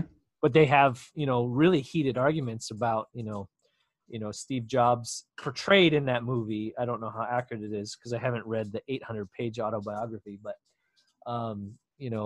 talks about, their arguments about design and whatnot. And, again, I don't know how accurate that is, but, you have the visionaries and, that think through, like, we're going to beat the market by being different. And I think that, a lot of times it's just simple things, right? That make a big difference, in the way that you approach things. The thing that Steve Jobs, I loved about it was when he released the iPhone. And he went up there and he had, I think it was like 4 or 5 like little, like, I don't know, like tables with tablecloths over him that he was like going to unveil 5 products or whatever it was, however many it was. And he's like, okay, this is what we're announcing. And he pulled all of the tablecloths off and it was like, we have one product. It's the iPhone. Yeah. And it's everything that your BlackBerry, your iPod, whatever, everything is going to be in this device. Yeah. And just that visionary where it was like, now you think about it, everything's on your phone. Yep. That was his vision. Like, how can I make you do everything on this one thing? Yeah. Like, well, and that was, I'm not a diehard Apple guy, but when it was like, I could sync my music on my phone. I've always been a big music guy. It was like, when iTunes came out, I remember reading Steve Jobs, one of his favorite inventions was the cassette player, so you had the cassette player, and then it evolved. We talked about previously the CD player. But now, think about how your library has changed to where, it's all accessible. He, up to that point, the iPod had been one of their best-selling items, and I think even prior to launching what became the MacBook was the Apple III or something like that. And he was like, it's done. That's over. That was like last year, it's like, we need to do this next thing. And that idea, I think that's part of what I've taken from his genius is you have to disrupt yourself. You have to always be thinking about what's next and having a vision for that. But what's funny is to not contrast that, but to think about that in a different way. I remember reading Jeff Bezos. He was like, someone asked him, is like, how do you always stay ahead of the curve? And he's like, well, we obviously do a lot of thinking about what the markets are going to be next, but a very simple exercise that's very effective is, what's not going to change. And he goes, we know at Amazon, people are always going to want cheaper prices. Yep. They're going to want faster delivery and more selection. So if we focus on trying to win those battles of what's not going to change, and it's the same in construction, right? They want it faster. They want it cheaper. They want more options, and so you can either, obviously Amazon plays that game at scale, but another one we talked about, Costco, they've made, it's got some of that, there's that elitist appeal or whatever, the brand, loyalty, and then good selection. I think they've done more what construction should do. We give you selection, but in a limited parameters, right? And here's your, you've got, like I think about the alcohol, like the whiskey we were talking about, you have your low level stuff that you can buy in the 5-gallon bucket, or you can buy some nice stuff, but it's like, you're not buying everything you can get at a liquor store. It's certain things that they've built partnerships with different companies that you have these options, Well, and I remember like 4 or 5 years ago, I watched this, 20-minute video on BMW and their designers. They were talking about, it was the new 7 Series was coming out. And they said, what's interesting is when we design these cars, we don't change the design every year. Yeah. The design changes every 3 to 5 years. So we at BMW, especially with technology, we have to think about what could be possible in 3 years. Yeah. You think about it, like now, like I have a new truck. It has Apple CarPlay in it. 2 years ago, I never would have thought Apple CarPlay was a thing. But what is that? So it's really cool. It's you plug your phone into a USB port, and then it projects almost like what if you had an iPad on your screen, your podcast, your music, it looks just like a little tablet interface. Yeah. So you don't have to use your phone. So you plug your phone in, you put your phone down, and then everything is on your heads-up display. It's really cool. So it makes it so you don't touch your phone as much when you're driving. It's really slick. Well, I saw that picture you posted. It's like it's 32-inch screen in your truck. Yeah. But it's crazy to think, like, from that concept, that if you're going to design a car that's going to come out in 2020, you have to think about if this car is not going to get redesigned for 4 years, what are we going to have that our customers are going to want in 2024? Right. So we have to be able to adapt and like tweak this so that if there's some sort of new, like you think about it, pre-iPhone to iPhone, like if you had a car that was kind of in that period, you had to have kind of anticipate the market and what the demand's going to be. I thought that was, I don't know, that always has stuck with me, that you have to almost predict the future if you're going to be successful. Well, and that's similar to the Amazon thing, right? People spend so much of their lives in their cars. We live in a fairly high density area where, your commute is just, ridiculous. Quarantine has been nice that's one nice thing about quarantine, but, Yeah, if traffic's one thing that doesn't come back, I'm not going to be sad. Yeah, that would be nice. So let's go into, speaking of marketing, the podcast, I've got some feedback, people are reaching out to some of the people that we've been talking to, and in this Pro versus Joe, you had mentioned David Princeton. So it's Claims Advocate Service, I believe is the name of its company. It's lostpayee.com. You actually had a chance where you had a client that reached out to him. Is that correct? Yeah, so we walked a job a couple weeks ago, and the client used the dreaded M word, and which still shocks me. I mean, the whole mold thing is just it's that's one thing. Talking to you, like, we're trying to figure out, like, how can we circumvent this if there is mold present, because ultimately we need to get the mold taken care of, but just how that's something that homeowners can get effed on. It just doesn't. Well, what people don't understand is, like, mold can grow in like 48 hours. You give it the right conditions, especially if it's like sandwiched in between the baseboard and the drywall. And so, and that is one of the nuances of insurance. It's like the classic example is the 70-year-old lady that you got a little pinhole leak on the water line leading up to the fridge. That lady she is incapable of pulling her fridge out, every week to clean it or every month. And we're able-bodied people. I don't know. I don't pull my fridge out maybe once a year to clean behind it, right? So if you had a leak, you don't know until it's... You must have a very dirty house, John. Yeah, just disgusting. I live in squalor. A squalor. But, that's so then you don't discover the leak until, and so that's one of those, okay, so it's obviously a long-term loss, but they reported it as soon as they discovered it. We've had those conversations like, please tell your insurance company it's water damage, you discovered the water damage, explain the scenario. And they're like, yeah, but there's mold. And it's like, okay, yeah, you can say that. But I would advise against it, So, right. And even so this homeowner had before we got there had told the adjuster that there was black mold everywhere. Oh, because they think that it's the insurance company's responsibility to take care of everything, and they not knowing think that there's the an insurance company policy. has their back, which, like we said last time, is not the case. It's far from that. But so we walked the job. They had basically needs a full kitchen demo, tear out, replace, subfloor affected, drywall. I mean, it's probably a third of their home is affected.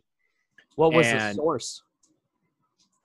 There was I think a water line leak behind the drywall in one of the supply lines for the sink in the kitchen. Okay. So behind the cabinets and everything? Yeah, behind the cabinets, behind the drywall. So, I mean, and then it went down underneath the floor in the crawl space, insulation, all of that stuff. So we come in and the homeowner's like, this isn't covered. We're like, what? It's not covered. Okay. So we're looking around and it looks just like every other job we walk. And we're like, really? This isn't covered? No, it's not. My adjuster said it's not. I'm like, okay. So we do our thing. We measure everything up. And then I happen to have listened to your podcast maybe a day after. The Diojo podcast. The Diojo podcast. The Diojo. So I reached out to you and got David's contact info. And David's been working with them, reviewed the full 120 whatever page policy that she had, and actually thinks that he has a really good chance of getting if not everything covered, but the majority of the work covered. Yeah. So this lady's gonna, it's probably a $30,000 to $40,000 restoration job on top of whatever the mitigation bill was. I mean, so just by making that phone call, now that we know that we have someone that we can just simply refer, it costs us nothing. Yeah. But that's just an extra service we can provide to our clients, which is really cool. Well, and that's super tricky because, it comes in that point where as a contractor, you're not an adjuster or a public adjuster. That's the other route is public adjusting. And it's like, claims advocacy, like you said, when it's, if it just doesn't smell right and somebody needs some help, then, that's not your place to be like, well, I understand you said 120 page, policy. And it's like, and in that case, the agent might not understand all the nuances either, so excuse me. But it's just funny that if the customer even mentions the word mold, it's like red flag, you're not covered. Yeah. I can remember, I learned that early on. One of my supervisors, he had a trailer that he had his tools in that he used for work, and it got broken into. And I remember the conversation he had. He called an insurance claim, and they're like, well, was your trailer inside your garage? Because they're trying to determine, is it an auto policy or a home policy? And he's like, well, it's outside. And they're like, do you use these for work? And he goes, they're my home tools. I do some work. I'm a weekend warrior. Every now and again, I do some work, and I do get paid for some of that work. And they're like, well, then your claim is denied. And he goes, so because I'm honest, if I would have told you, no, I never use this trailer or these tools for work, you would cover it. And they're like, yeah. And he goes, so because I'm honest, I'm being penalized. And they're like, well, yeah. And I remember he ran it up the flagpole and was able, I don't remember if he got it all covered, but it's like, there's two parts to it, right? People don't understand what their policy covers and doesn't cover, and it's like, who knows all of that. But at the other side, it's like, if there's a common sense aspect to it, it's like, even with the COVID stuff, it's like, it seems like we can't do the common sense stuff. We have to complicate it, so. Well, I think that just goes back to the point that I keep making, being the Joe of this industry is, it amazes me how different insurance companies are compared to like their marketing on TV.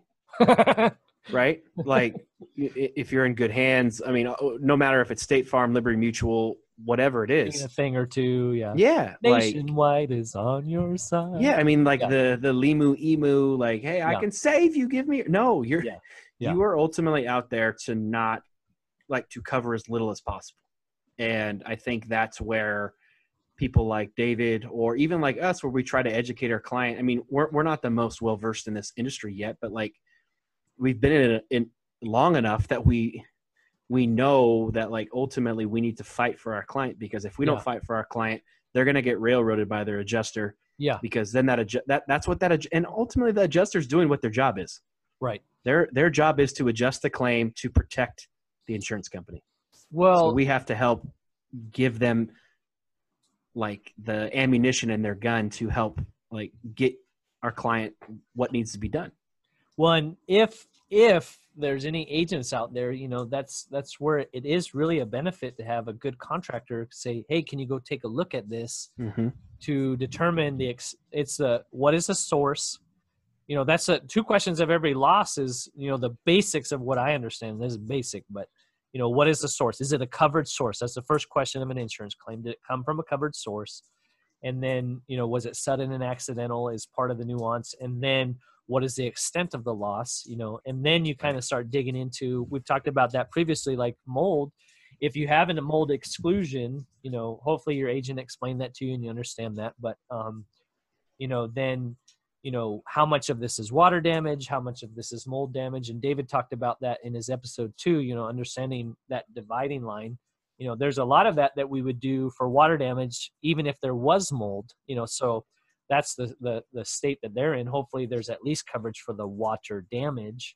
Right. Maybe mold has an exclusion, or maybe it's completely excluded, a cap or an exclusion, but there should be an amount of work that can be done under the policy. So, yeah, in most instances we've seen people have what, on average, $10,000 worth of mold coverage.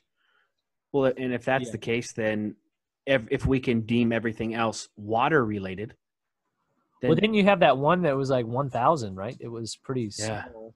I've seen 1,000, 2,500. I've seen 5,000. I've seen 10. Well, we got referred to a job that we're going to go to next week that there's mold, and the mitigation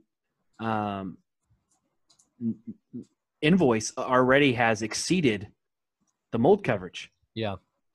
And so you're going into these jobs and you're like, I don't know what to tell you, homeowner. Like, hopefully you got enough money in the bank, or you can get some. Yeah. That's when you just really feel bad for those clients, right? Where you're just like, I don't know what to tell you. Like, I'm sorry. You have, as a homeowner, responsibility for, preventative maintenance and taking care of your home, right? If you're just not taking care of your home and you're expecting insurance to fix everything, that's the wrong mindset, Right. But, right. Like the 70-year-old lady that doesn't pull the fridge out until, all of a sudden the floor's corroded, and then there's a nuance there. Like, did she see it and just didn't say anything or whatever? But so that gets into even like the COVID. I think you were talking about, the Ed Cross,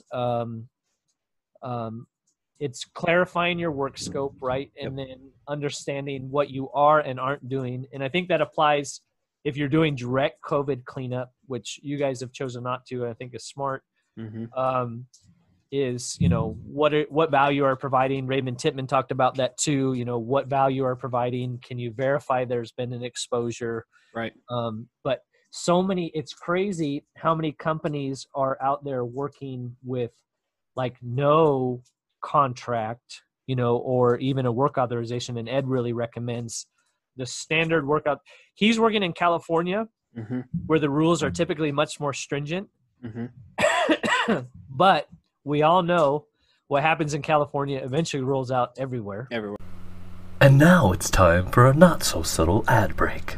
So the Dojo, the Do Your Job Dojo, kind of tell us a little bit about that, why you started it, what your kind of goal is there. What is the Dojo? Head over to thedojo.com. So we found a really cool killer podcast that we want to describe here that is very amazing in the restoration industry. Yep. It's called That's it. Head over. I've had it with this dump. the Dojo Podcast. What the hell are you doing? We got no food. We got no jobs. It's your friend, John, from the Dojo Podcast. Our pets' heads are falling off. Say that again. John Isaacson has been a crucial role. TheDojo.com. No, God! Or played a crucial role in our company in the growth. I just wanted to make John knows. Can you stop doing that? Oh, great Odin's Raven. Welcome to the Dojo Podcast. All day, all night. The DYOJO.com. No, God, please, no, no, no. TheDojo.com. No! Right. So, if you have somebody, a resource like Ed Cross, a restoration lawyer that is on the front end, if you set up your systems for the most stringent, then, you have a better chance than not of kind of being ahead of it. So what kind of things came up out of that? Well, I think one thing I wrote down that was really interesting was he said that we need, as restoration contractors, we need to have a payment agreement rather than a work authorization letter. Yeah, that's signed. And then he also said we need to try to get a clear vision of the value proposition of what the contractor has provided the customer. In a nutshell, what is the customer providing or getting from the contractor for the money? Yeah. And that was one thing I wanted to chat with you about, because I'm going to reach out to Ed, and obviously there was a lot of things I wrote down that I feel like he could help our company that is new to the industry kind of protect our backside. Right. But you've obviously have had experience working for larger firms.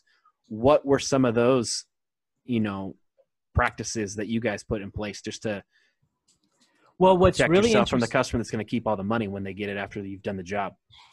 Yeah, well, there's a lot to unpack there. What he's talking about too, which is really interesting in California. So typically when you respond to 2 a.m. water damage, right, you're not going to have a contract, so you have a work authorization that kind of stipulates, hey, you have to pay us your deductible. That's your out of pocket. The rest of this should be covered by your insurance company. You're authorizing to do this. You're authorizing us to bill your insurance company.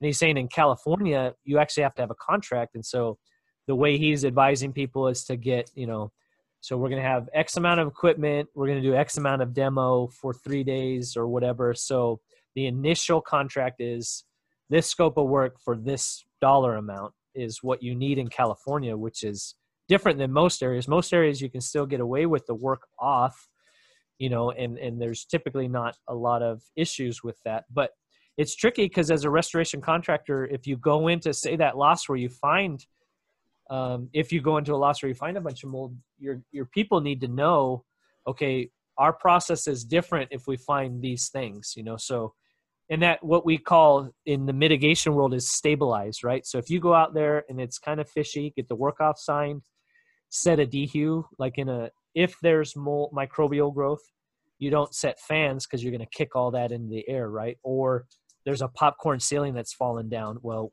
we can't disturb that, so we need to cover that. We're going to set a DHU so that it's not disturbing the air. We're going to stabilize so that way somebody can come back and review it. We can get in contact. And that's what Raymond Tittman's point was, get in contact with the insurance company, early on and say, hey, this is what we found. This is what our plan is. Because it's a paradigm, right? It's you, the client, the homeowner, business owner, and the insurance company. And you want to make sure, that was what I always explain to customers. I don't want to get in a problem, in a situation where we've put you in a position where you're going to have to pay out of pocket because we didn't understand. If you're going to pay out of pocket, that's fine. We just want you to know that up front, so you have to train your guys to understand that. You guys obviously don't deal with the mitigation. Right. So that's a different realm. But then on the repair side, I think the biggest thing that it reminded me, even listening to Ed, is a contract's not a contract unless it stipulates these are the responsibilities of the contractor, the agreed scope of work and value for that work, and these are the responsibilities of the homeowner. If you don't have those three elements, you don't have a contract. So whatever, which is, I think he has standardized contracts and then those kinds of things. But exactly like you're talking about, you also have to know there are certain insurance companies that'll send the check to the customer with their name on it, and they can cash it, so whereas that is maybe the only advantage of program work is oftentimes you're listed as a preferred vendor to where your name's on that check too. But we've had plenty of checks where they've even cashed those, So, and then the larger losses, a lot of times over 10K, the mortgage company might be listed. So then you got to have a contract where you can advocate and interact with the mortgage company to get your payments released. And a big we thing, found if it's less than 20, the mortgage company doesn't have to sign. a lot of that can be in relationship to the value of the home too, and the specific policy. But yeah, that, and the biggest thing, especially for a smaller company, is that cash flow. If you're going to be on a 30K job, but you have to wait until the job's done to get any kind of money, that's, you're stringing yourself out there. And that's where we've made sure that we get deposits up front. Yep. And then we've Progress also payments. progress payments on larger jobs where it's like, hey, okay, we hit 75-80% completion. We need 75%, especially if I know you've gotten like 90% of the funds already. Yep. You're like, we're not, because you know what? We may have done floors, we may have done cabinets, but we're not putting those countertops in until we get X amount of money. Well, and that's the biggest thing too, like we've talked about. So your high ticket items, your high dollar items, flooring, cabinets, countertops, right? You want to make sure, you want to verify like, kind, and quality budget, before you order the materials, make sure that money is available. And then the selection forms is another area people get in a lot of trouble because, I went to the store, I looked at it in their beautiful lighting in their showroom. And when you put it in my house, it has, fluorescent bulbs, way different, or this extreme sunlight through this bay window, casts a different, it's not as brown as I thought it was. Or I didn't realize my cabinets were that color until I put this floor in and it doesn't look good. Yep. Sorry. Then you're in a battle that nobody's going to win. Right.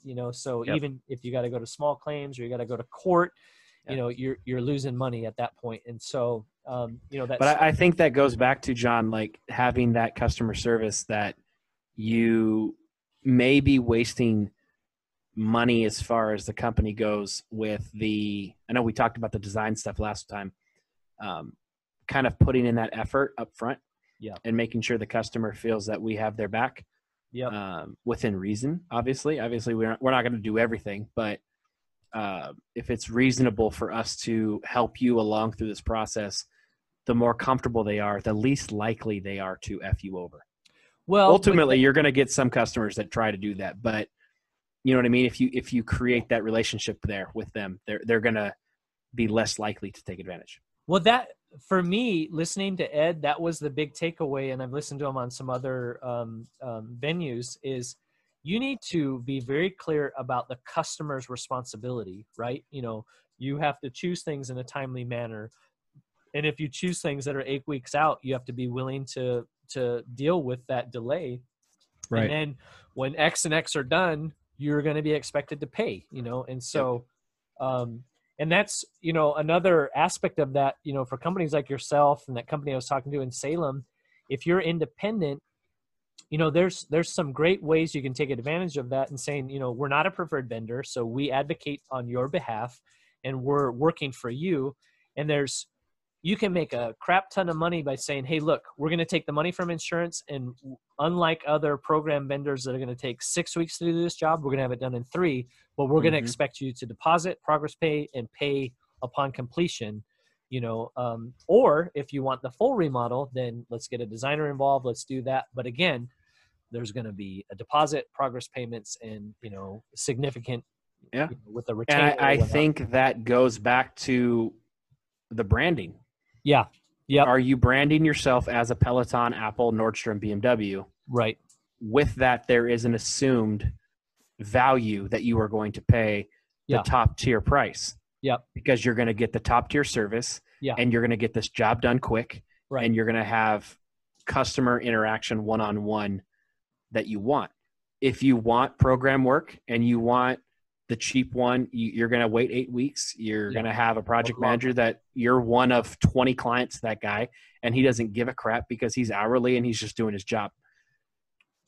Which contractor do you want to go with? If you're choosing us, this is the expectation. This is how it works. You pay us, like you said, in this structure, which is clearly outlined in the contract. Right. And then you get the service that we provide. Right. And if one thing doesn't work, if we're not providing that service or you're not providing the money, and you're like, it's a two-way street here. Right. Right. Well, I used to always, when we did program work, I used to try to get in our people's mind, like, there's Walmart, there's Target and Costco, right? And they're very distinct shopping experiences, quality levels, right? Walmart is, you're going to get, the lowest prices, but you're going to get, less expensive, less quality products, right? But, and Walmart makes a crap ton of money, right? But that's one level of service and experience and that kind of thing. And then there's the Target, which is, or I would say the Costco, which is, you're paying for the membership. You have high expectations. If you've ever been in line with somebody at Costco, there are certain kind of people, and there's a lot of people. There's no questions asked on the returns. Right. That. Yeah. And there's a whole ambiance to that, right? And then there's the Target, which is kind of we still got reasonable prices, but we're not Walmart and we're definitely not Costco, type of thing. And so you just got to be clear about, with your people. If you're going to be Walmart, be Walmart. That's fine. You can make a crap ton of money being Walmart, but you've got to set your systems up to be that. And if you're going to be Costco, that's great, but you got to set your systems up to be that, or Nordstrom's, and then if you're going to be Target, which is where most of the companies are, you just got to communicate that to your customers. And that's where, especially if you're doing program work, you can't be Costco. You've got to be, you're somewhere in there between Walmart and Target, but just own it and nail it, like just are you frozen? At least you're not praying this time. It's all my internet, man. Yeah, man. I heard you the whole time. No, and I think that's the funny thing in restoration is everybody expects us to come in and give them a low bid like you would at Walmart or Target, but they want the Costco service. And that's what we're trying to tell you is, like, you're not paying for this. Yeah. Your insurance is. Yeah. So which one do you want? I mean, we happened to do a job walk last week where the homeowner for just some great reason brought both contractors at the same time to bid the job. Yeah. And we showed up with our iPads and our laser measure, walked them through the whole process, talked to them. We were there for about 45 minutes. The other guy was there with his $5 tape measure and a notebook, was in and out in 10 minutes, and told the guy, yeah, I can do this in 4 days. And the homeowner came up to us and was like, how long do you think this is going to take? And we're like, 2 to 3 weeks. He's like, that guy said 4 days. We're like, flooring, drywall, subfloor, cabinets, countertops, 2 to 3 weeks. Yeah. He's like, well, I'm going to go with that. I'm like, man, you are one pathetic loser. No offense. You can go with that guy, but that guy, how is that guy going to build an Xactimate estimate based on 10 minutes of a walkthrough of 2 apartments that were fully demoed? Yeah. And we sat there and we explained everything. And 10 minutes after we left, he texted me and said, hey, we want to go with you guys. Thank you for your due diligence and your attention to detail. Yeah. And that's the thing. It's like, you know what, man? This is your house. Yeah. You can use the handyman in a van to come fix your house if you want.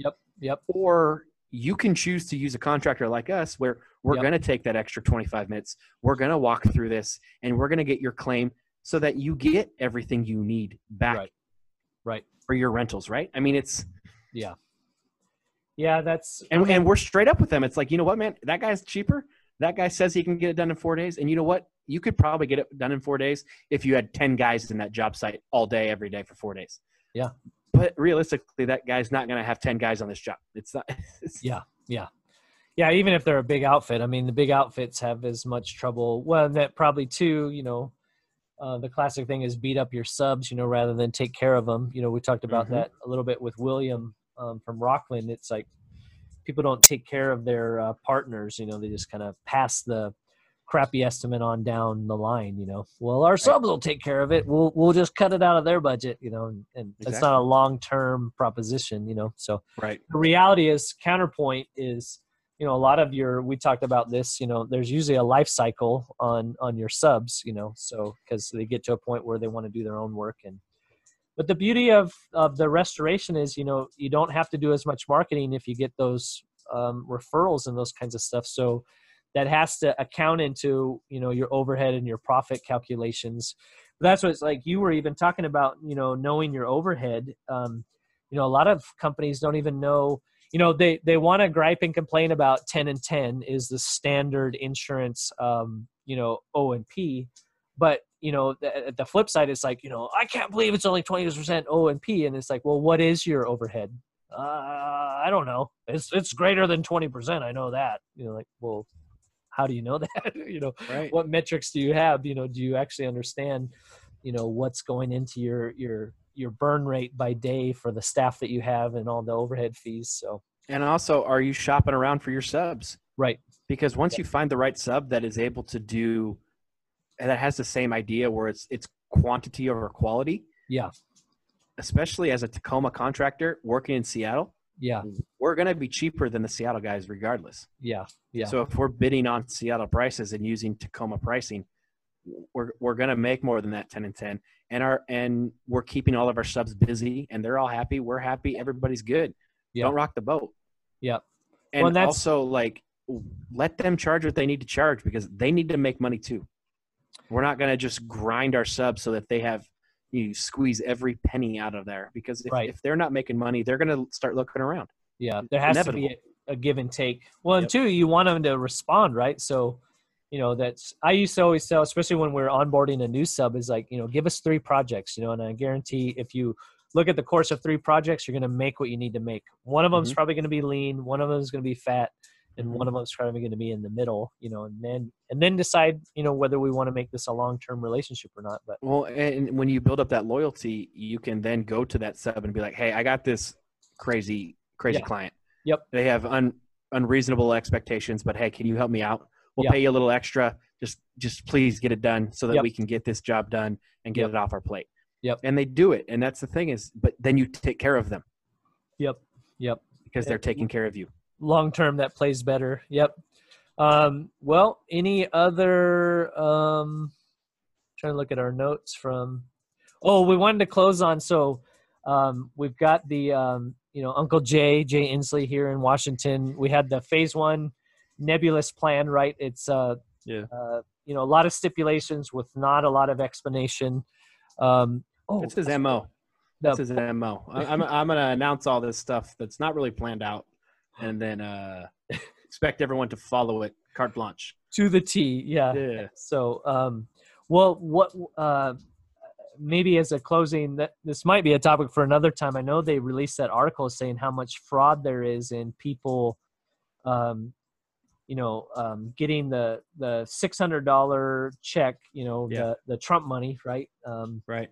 And on top of their unemployment, and so people having trouble getting people back to work and those kinds of things. And I mean, we're probably preaching to the choir as far as if the government would have invested that in small businesses and tied that to, I mean, that's what I think of. It's like, if you give it to small businesses and have them have people, whether they're sitting wiping down counters, even if the business isn't busy, that at least keeps people working and businesses up and running. But well, my thought on that is, even if it's an industry that's shut down, that's not essential.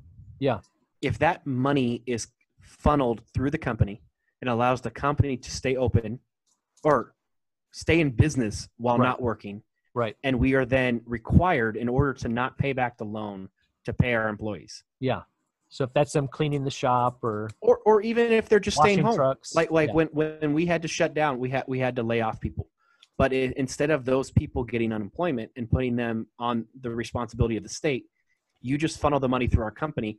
We're Yeah. required to pay them and document that we're paying them, and they're staying home to keep people safe, right? Yeah. But the second we're deemed essential, or we're deemed to have been in an industry that's opened back up, I'm still telling that employee, hey, dude, you've sat at home for the last 3 weeks being paid, but guess what? We can go back to work, so you have to come back to work tomorrow. Work starts at 8. Yep. You're not going to have that employee. And it's not just that. I mean, it's inevitable. I mean, you were talking about your daughter, like how she made more money on unemployment than not. Like, if you're going to make 90 to 100% of your salary sitting on your couch, what incentive do you have to go back to work? Right. But if your income is coming from your employer who's paying you to stay at home and then says, hey, that time's over, it's time to go back to work, or you don't have a job, they're going to come back to work. Right. It seems so simple to me, but I don't know. Yeah. Politics get in the way of a lot of things, I think. Yeah, I'm excited. Lex Cisney has agreed to come on, and he's been pretty vocal about, you got like the Sweden system where, they had very low restrictions. Basically from what I understand, they had the high-risk people kind of quarantine, but everybody else, for the most part, some social distancing, physical distancing, but keep things running. And exactly. It seems like there's ways, if the incentive is to keep the economy running, people need to be working. So the trouble with that is some of those big companies got big ass bailouts and didn't keep people working. They still shut down or invested that in like BS stuff. So, and Eat cat poop. You will eat cat poop. Ron Burgundy says no. You make a fool of me and everyone here. You put that cat poop in your mouth. No. Yes. I know. I don't know all I know about that, but it sure seems, if 80% of the workforce is hired by small businesses, then that seems to be the place to invest the money to help keep the economy running. So, or maybe if you're just not a publicly traded company, then you're allowed to get the money. I mean, that's right. Well, obviously you got better advocates and people in the ears of politicians and stuff like that, right? So, well, I'm sure a lot of those publicly traded company are, or the shares of those publicly traded companies are owned by politicians. So they're incentivized to keep them open. Some level involvement, right? Yeah. So, well, man, like I've said before, I get encouraged. You guys have reignited. I don't think I ever lost my passion for property restoration. It's certainly been bruised by some of the program work, not just program work, but some of the approaches to it. And so it's been fun working with you guys. Like we said, it wasn't ever the intent that I'd write all your essays. You had to hire someone else, though, man. We're keeping you too busy. Yeah. It's been fun. So I'm looking forward to being able to show you how to budget out of Xactimate. Mm-hmm. At least have a target to hit and that kind of stuff. So maybe eventually we'll be able to sit face to face and actually go through it. There you go. Yep. Yep. So any closing thoughts for the folks there in quasi quarantine? We are still open to sponsorships here on the Pro vs. Joe. So I know. Anyone, whether you're sending Traeger pellets or cigars or Apple. Some clothing items or just cold hard cash, like we talked about in the first episode, we are open to free lunches and swag. Whatever you want to send, we will rep your stuff. Okay. Well, obviously you're a prime example that, some of the stuff hits and it makes you think and like, oh, that's a great resource to have. Right. So that's awesome, man. Well, I appreciate it. And buddy. We will talk again. Right on. Pro vs. Joe number 4 podcast. You got it in the microphone that time. Disengage. Well, I would be, a bit like maybe I'm supposed to apologize that we went longer than we've ever gone. But the flip side of that is maybe not apologizing. I should be saying you're welcome. We gave you more content than we've ever given you. And what did I say in the intro? We wanted to encourage, challenge, educate, and inspire through the Pro vs. Joe podcast. We've done all 4 of those things. And so if you expect an apology, you come to the wrong place. I'm going to say you're welcome. So you're welcome. You're welcome. Thanks for listening, and thank you. It's a partnership. But Brian brings up a couple of things in retrospect. Transparency, which I think is a pro level item that leaders, managers, and even career-minded professionals can bring to the table. As far as it's tough to get to that spot where everything's on the table. But like Skylar Lewis, CEO of Superior Restoration, talks about in episode 19 of the D.O. podcast. The D.O. podcast. He went through a really dark period in his career, in his leadership, and kind of had to confront some things and build something more sustainable. Ended up being more enjoyable for him, more of a clear avenue to incentives for his employees, and a better overall, win-win for everybody. We talk about, the quote, he who is faithful in little will be faithful in much, that concept of progressive responsibility, which is something I had the fortune of discussing with Eric and Larry on their podcast, the Blue Collar Nation podcast. So talking about one of my early managers, Sharon, at the Woodies in Moses Lake, Washington.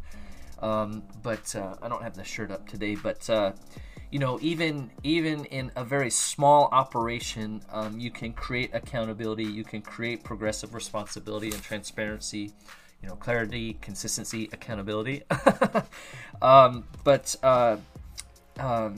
So I'd encourage you to check that out. They've got a great podcast, and we're excited. They are going to be dropping the Blue Collar Nation radio station. That rhymes. And it's, I believe it's coming out here in June. So June 15th is when that drops. So be looking and listening for that. We're really happy and excited to be a part of that. I also address, the story with Sharon I address in written form. I've been working for a while. It's gone through a couple of different, elaborations, but a collaborative book with various authors, some of whom have been guests on the D.O. podcast, where we discuss how small things as leaders, owners, managers can pay big dividends in your culture and how you treat your people, your process, your production, and your progress. Just sometimes small things create big returns. And so you can check that out. I've been updating. I haven't updated in a while because we've been working through all the changes we've been going through, but it's in the dyojo.com, dyojo.com. In our products, it's the Culture Book tab. And so check that out. Keep your eyes open. That will be dropping soon. And speaking of written, your boy's a centerfold. No, but this is Cleaning and Restoration Magazine for those of you listening on the podcast. But we got center listing in CNR Magazine, the magazine from RIA, the Restoration Industry Association.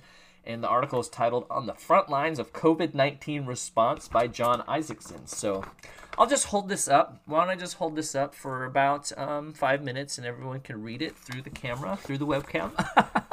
Bad idea? Oh, okay. But anyways, if you are not aware of the Restoration Industry Association, it's one of the largest in property repairs, insurance related work, and they're doing a lot of good work to try to bring things together and create a better voice for restorers and contractors for sustainable long-term solutions. So I encourage you to check them out, and thank you for listening. Peace.